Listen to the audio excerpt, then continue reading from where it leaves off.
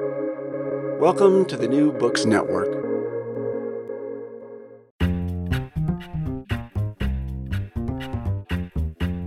Welcome to the New York Institute for the Humanities podcast, now at the New York Public Library.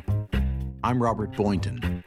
In April 2006, the Institute held a two-day symposium about copyright and intellectual property titled Comedies of Fair Use. In this session from the Vault, Lewis Hyde talks about owning art and ideas. Lewis Hyde is a cultural critic and scholar whose work focuses on the nature of imagination, creativity, and property.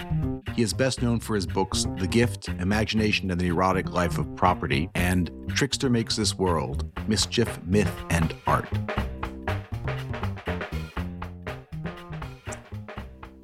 So this book is a long muse on the problem of owning art and ideas, which is a much fraught topic these days.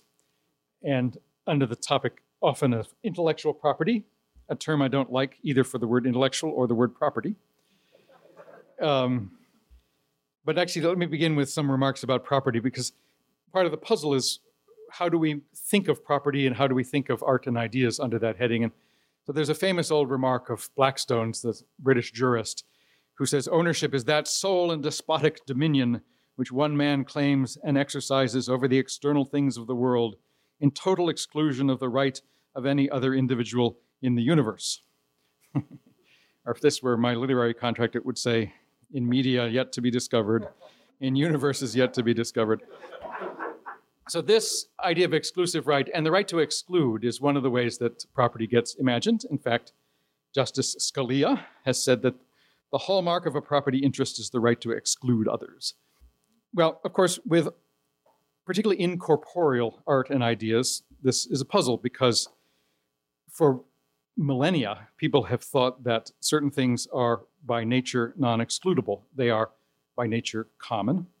And I have some examples in the book of older ways of imagining our relationship to art and ideas. For example, some interesting work has been done about why there was so slow to get intellectual property rights in China. And one idea was that anciently in China, the understanding was that knowledge comes from the ancients or the divinities. Confucius says, "Nothing in my work have I made up. I am trying to be reverent toward the ancestors." I quote a 15th century painter named Shen Zhou, who says, "If my poems and paintings should prove to be some aid to the forgers, what is there for me to complain about?" This is not the way the FBI warnings read when you put the DVD into the disc. So what happens in the 18th century is we begin to invent this idea that we could figure out ways, and I think usefully so, of owning art and ideas. The pivotal moment is around 1710 when we get the Statute of Anne, which is the first copyright law. Many of you know much of this, but you must allow me to fill it in as if you didn't. What the Statute of Anne does is to give authors and their publishers, and mostly it was publishers at that time, exclusive rights to their work for 14 years, and if you were still alive at the end of that, another 14, so up to 28 years. And before that, in England, there had been a thing called the Stationers' Company, which were printers who had monopoly privileges granted by the Crown. So one thing that you can say about the Statute of Anne is that, oddly, as it seems to give a property right, it does something else that is less obvious and is the obverse, which is that it begins to create the public domain. And there are two ways in which it does it. First of all, simply by declaring that there's an end to the term of ownership, things fall out of ownership. And that had not been the case previously. That is, if you were a printer in a stationer's company, you had perpetual rights to whatever had been given to you.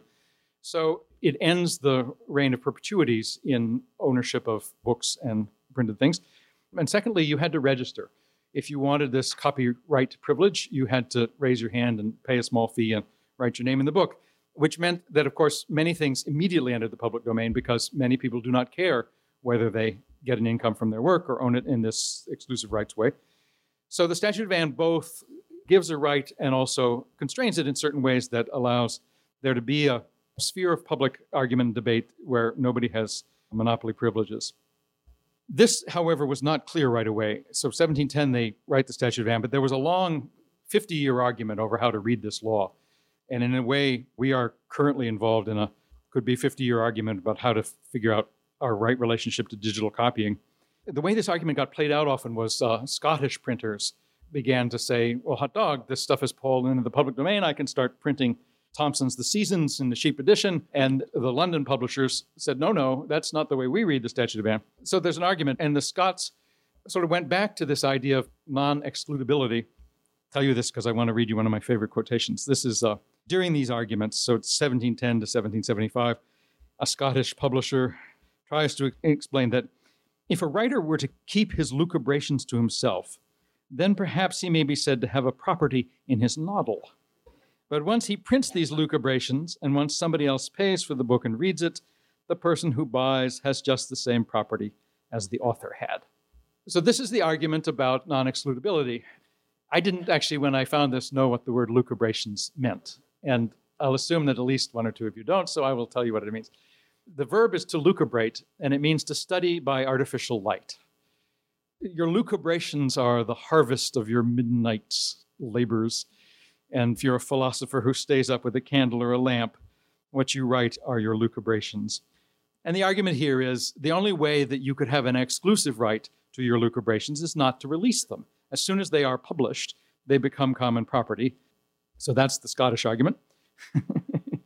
I should say, before I go much further, that this is not a book that's against the ownership of art and ideas. I am not against copyright and patent. I think they are very useful social tools. I think the Statute of Anne was a great law. My book is copyrighted. I enjoy a meager income from it. The puzzle is, these are tools that we use for certain ends, and the puzzle is to figure out how to design the tool and to speak clearly about what the ends are to which we are trying to dedicate it. Why have we shaped it this way? And one of the things that got me going in writing this book was, as you all know, in the last 15 or 20 years, much of the old terrain has been thrown into turmoil by the internet and by digital copying. And as a result, many of the old content owners, record companies and publishers in particular, and the movie companies, have been having a panic attack and trying to figure out how to hold on to what they always had. I'm sympathetic to that, but I also feel that there has been serious overreach. One of the things I start the book with is the movie industry and recording industries have promulgated a kind of propaganda campaign on their own behalf about why intellectual property rights matter. And it seems to me a seriously disingenuous set of lessons that they tried to teach. They actually have gotten the California state legislature to pass a law that you have to teach this in the high schools. If you're a Boy Scout, you can get a merit badge called Respecting Copyrights. One thing they regularly say in the curricula is that there's no difference between physical property and intellectual property. This is an out-and-out falsehood. And in fact, it is the important difference, that the whole reason that we need to think about copyright and patent is that incorporeal art and ideas have a completely different nature as they circulate among us. So to elide that difference is to erase the basis from which you need to have the discussion. But typically they will show a film and say that downloading a digital file is the same as stealing a book from a bookstore. And it may be in some sense, but the important distinction between physical and non-physical properties is lost. This is, I think, from the Boy Scout curriculum. Students who have learned to strictly respect the intellectual work of others in order to avoid plagiarism already have a solid foundation for understanding the laws of copyright. This is also false. Plagiarism and copyright infringement are two distinct categories. Plagiarism is using other people's work without attribution in certain communities. It's an ethical mandate that we put upon our students, for example, in teaching institutions, whereas copyright infringement is distinct. And particularly, they use the word respect here. Often the argument is that we should respect the author or the creator. But part of the point in a democracy is that if we want to have real arguments about each other's work, respect is not always the issue. Being able to use other people's work because you don't respect them is sometimes what we would like to have happen. So these are typical of the way that these campaigns frame the issue. The final one, which was one of the things that got me ticked off and started on this, was I was at my college. I teach at Kenyon College in the fall. And the librarian called me, and they'd gotten a letter from the motion pictures and recording industry and so forth, which said, we hope you are teaching your students about intellectual property. You really should, because we're going to come after you if you don't. And they had this long argument, at the end of which they said, after all, theft is theft. And I remember reading that and thinking, well, that is true. I couldn't figure out how to argue against it right away. So what you see is that, when you get to the tautology, you're at the end of the framing argument. And in a sense, my book is an attempt to think, well, what are the other framing arguments within which we might discuss the problem of owning art and ideas, especially if we value having a cultural commons. What are the tautologies we might use to declare the bottom line that goes with that value? And so my project was to begin to answer that question by going back to the founding generation in the United States. I was partly prompted to this. You may know, in the middle 90s, the Congress extended the term of copyright for 20 years. And many of us thought it was a dumb idea. It was literally a taking from the public domain and a giving to private interests. And they had a lot of ingenious reasons why we had to do it. But one thing that was puzzling was how hard it was to get anybody to say that there was some value to having a public domain and protecting it. And I began to wonder if there wasn't any historical reason for this. If it had no political currency. What had political currency was the property argument. And I guess the word currency here is probably what you can apparently buy the Congress for small amounts of money. I thought maybe if I looked back at American history and tried to understand some of the foundations out of which these things came, we could think about how these arguments get played out publicly. The question was, what were the founders in this country thinking about when they first designed some of the rules which have become the rules of intellectual property? So I'm going to tell you some of what I concluded. Of course, there wasn't any intellectual property then. This is a very modern term. It only really appears in the 20th century. So there's a bit of a puzzle about how to read what the founders were thinking about, because they don't use that term. But they were thinking about the circulation of knowledge. I came upon the earliest essay that John Adams ever wrote, a political essay, was an attack on the Stamp Act. And I knew the Stamp Act as a kid as an example of taxation without representation. That was why it was a bad thing. Adams's essay never touches on that question at all. It's entirely about knowledge and how you control knowledge. And his argument is that what feudal powers and aristocratic powers and ecclesiastic powers in Europe had done to control knowledge was to control knowledge so as to keep the populace in a state of staring stupidity. If you look at Adams's essay, you can see how he's thinking about impediments to the circulation of knowledge and why it matters to not have them. I end up at the end of this chapter with a sort of list of the language by which the founders, some man like Adams, would have understood these questions. And so one of them is that, first of all, they understood the ownership of art and ideas, patent and copyright, to be monopoly privileges. That was the term they would have used. So that what you give to an author, such as myself, is a monopoly to control his or her own work. But they were very suspicious of monopoly because their experience for the last 150 years in England had been that monopoly privileges were one of the ways that the crown doled out favors and therefore controlled people. And so they took monopoly to be a tool of despotism. And questions about commerce that might lead to giving somebody monopolies should be decided by the parliament, not by the crown, and should be treated with great caution. First of all, when they thought about what we now call IP, they wouldn't have thought about it in terms of property, but in terms of monopoly, and also that it was a privilege. There's an old distinction in this material about whether you have a natural right or a statutory right that's a creature of society, and they leaned on the statutory side, that these were privileges given by the state. They were not things that you had by nature. They understood the idea that giving these rights encourages ingenuity, is how they would have put it, and that was a good thing, that you wanted to give people some reason to do the work and to solve what's called the problem of public goods, where things which are by nature common are hard to earn a living at, and so you need some way to protect them. They knew that. Another issue for them was, I think I touched on this business of what's called perpetuities. That is to say, property rights that last for a long, long time or for an infinite time. And again, their understanding was that this was one of the ways that aristocrats in Europe had controlled power over the centuries, was to have rules of inheritance like entail, which you tie up your properties for generation after generation. So perpetual monopolies are forbidden by the genius of free governments. This is James Madison. You begin to think, okay, if you're not going to have a perpetuity, you need some limit on the time. And finally, put in positive terms, these ways of limiting monopoly privileges were there in order to serve political and religious liberties. That is to say, if you want to have a public sphere in which people can argue freely about what's going on, you need very little inhibitions to the circulation of knowledge. In particular, you need to be cautious about giving people monopolies in the realm of expression. And then they were interested in what's been called civic republicanism. This is an old model of what it is to be a public citizen. And in it, the idea is that property is not there simply to enrich the individual. Property is there to give you a basis from which you can become a public actor. So there's sort of two steps to the property regime in the civic republic. One is, yes, you do give people fee simple rights to their land and so forth. You do give people copyrights and patents. You try to empower individuals through property grants and a basis of property. But then the question is, why have you done this? To what end have you given these people these things? And the answer is in order to become civic actors, so that you might gain something called civic virtue. This is the frame within which somebody like John Adams would have understood these rights. Then the bottom line tautology is, these people are trying to set up a self-governing nation. That was the problem they were trying to solve. How do you have, for the first time in history, a people who are well enough educated and can have a sufficiently complex discussion to decide how to govern themselves?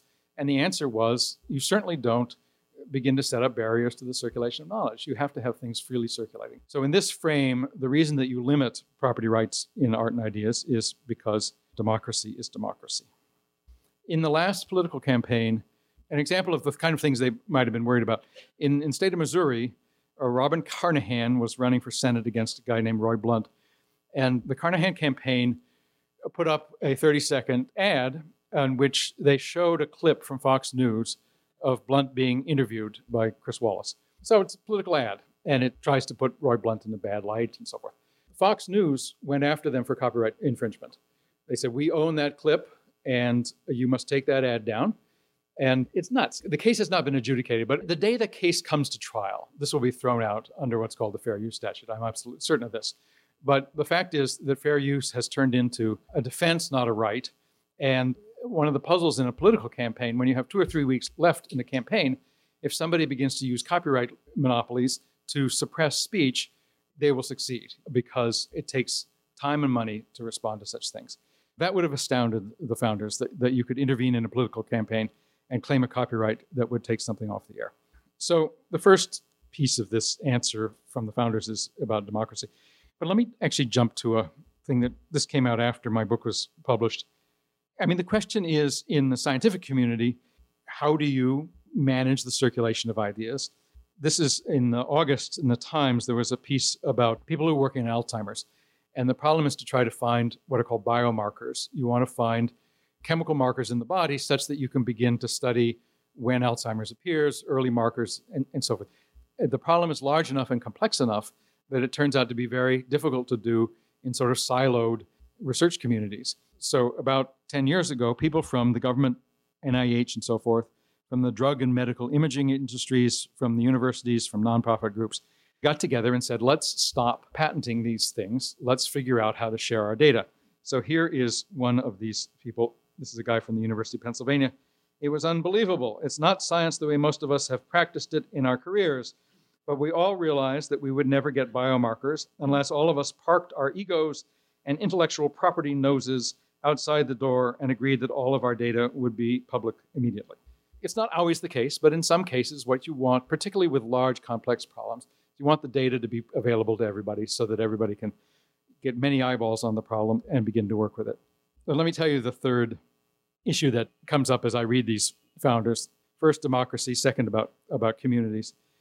The third is a question about personhood, how we imagine what a human being is. My assumption is that the ways that we set up our property regimes, the way that we imagine how we own or not own things, enable or disable certain ways of being human. They encourage or discourage certain ways of life. These two examples I just gave would be simple cases in point that if anybody can suppress speech during a political campaign, it becomes harder to have a political campaign and therefore harder to be a political person. Or if scientific knowledge is so gated that it's hard to have the conversation you need, then it's hard to be the scientist who can work at that level with that kind of conversation. I have a long attack on Emerson in this book because Emerson has this remark about Franklin. He says, where is the instructor who could have taught Franklin? He was a unique individual. And if you know anything about Franklin, it's nuts because Franklin took instruction from every place. And the way to imagine him is not as a unique individual. He was unique, but the uniqueness was partly his ability to be an intellectual host, to take into his mind the world around him so capaciously that he could do things that other people were not doing. I found early on a wonderful remark from the German writer Goethe. He asked himself rhetorically while conversing with a friend, what am I? Everything that I have seen, heard, and observed, I have collected and exploited. My works have been nourished by countless different individuals. by innocent and wise ones, people of intelligence and dunces, childhood, maturity, and old age have all brought me their thoughts. I have often reaped what others have sown. My work is the work of a collective being that bears the name of Goethe. My work is the work of a collective being that bears the name of Goethe. Often the argument is set up whether we should think of ourselves, as Goethe does, as sort of collective and common beings, or whether we are individual and unique beings. And it seems to me that this is actually a false distinction, that we're always simultaneously both. But since Emerson, if you ask that question in the United States, the answer tends to fall on the individualist side, and the other side becomes less visible and has less presence as a public actor.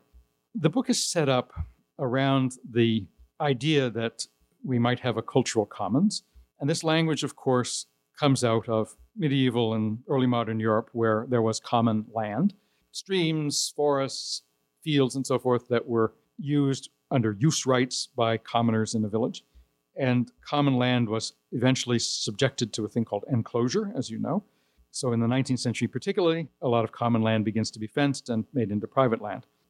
So the second and third chapters of this book, the second one is a sort of long muse on how we might imagine a commons, taking things out of this agricultural background, but trying to think what would be usefully brought forward into the present to think about cultural commons. Actually, even in the 18th and 17th century, printed works were thought of in this way. The language of the commons and of enclosure. I found one example from like 1670 where they speak of printed works as either enclosed or common. So it's an old way of taking the agricultural trope and applying it to the cultural trope.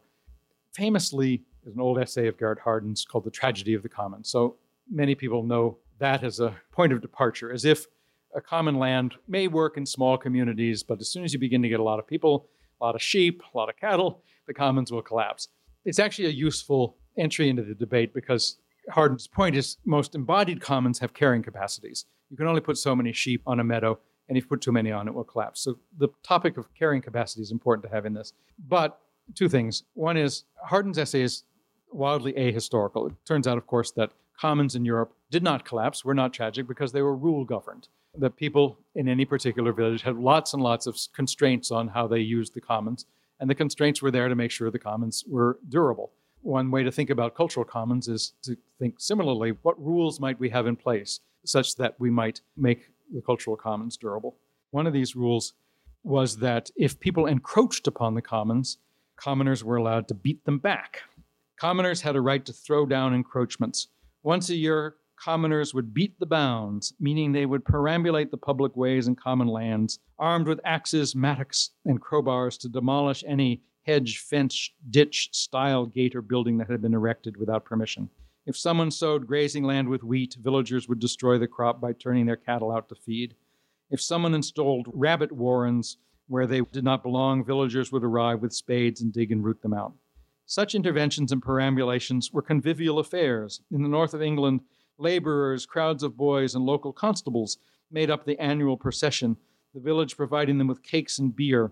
They walked their rounds during Ascension Week, which is to say that protecting the commons and celebrating Christ's entry into heaven were one and the same. Annual perambulations assured the longevity of the commons. Most of their history is therefore comic rather than tragic, if by comedy we mean a story with a social basis, a festive mood, and a happy ending. And then I'll read you one other thing about comic commons. There's a wonderful legal theorist named Carol Rose who's written a lot about this, and she has a chapter in a book called The Comedy of the Commons. And she points out that in the United States, one of the places where you find legal protection of a commons is in regard to highways and open navigable waterways. There's a lot of law that says that people cannot move in and trump the passageway, that these have to remain in the commons. To figure this out, she goes back into English law, and I'll just read you some examples. There's a tradition in English law that prevents private landowners from enclosing land used for customary festivities and recreation. An English case from 1665 upheld a community's customary right, held from time out of memory, to dance on otherwise private ground at all times of the year for their recreation. Another case a century later preserved a right to play cricket on otherwise private ground. A later Scottish case preserved the right to play golf on the links of St. Andrews, not only for inhabitants, but for all who shall resort thither.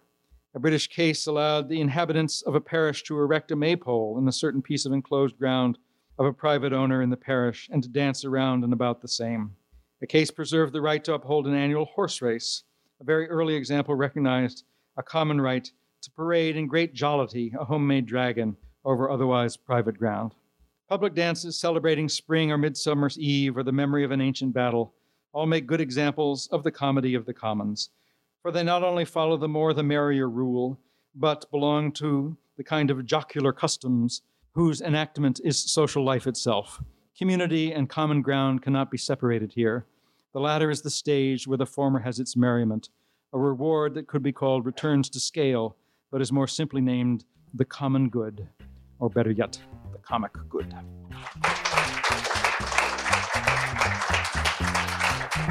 This podcast was brought to you by the New York Institute for the Humanities. You can find us on Stitcher, iTunes, and anywhere else you get your podcasts. For more information, visit us at nyihumanities.org.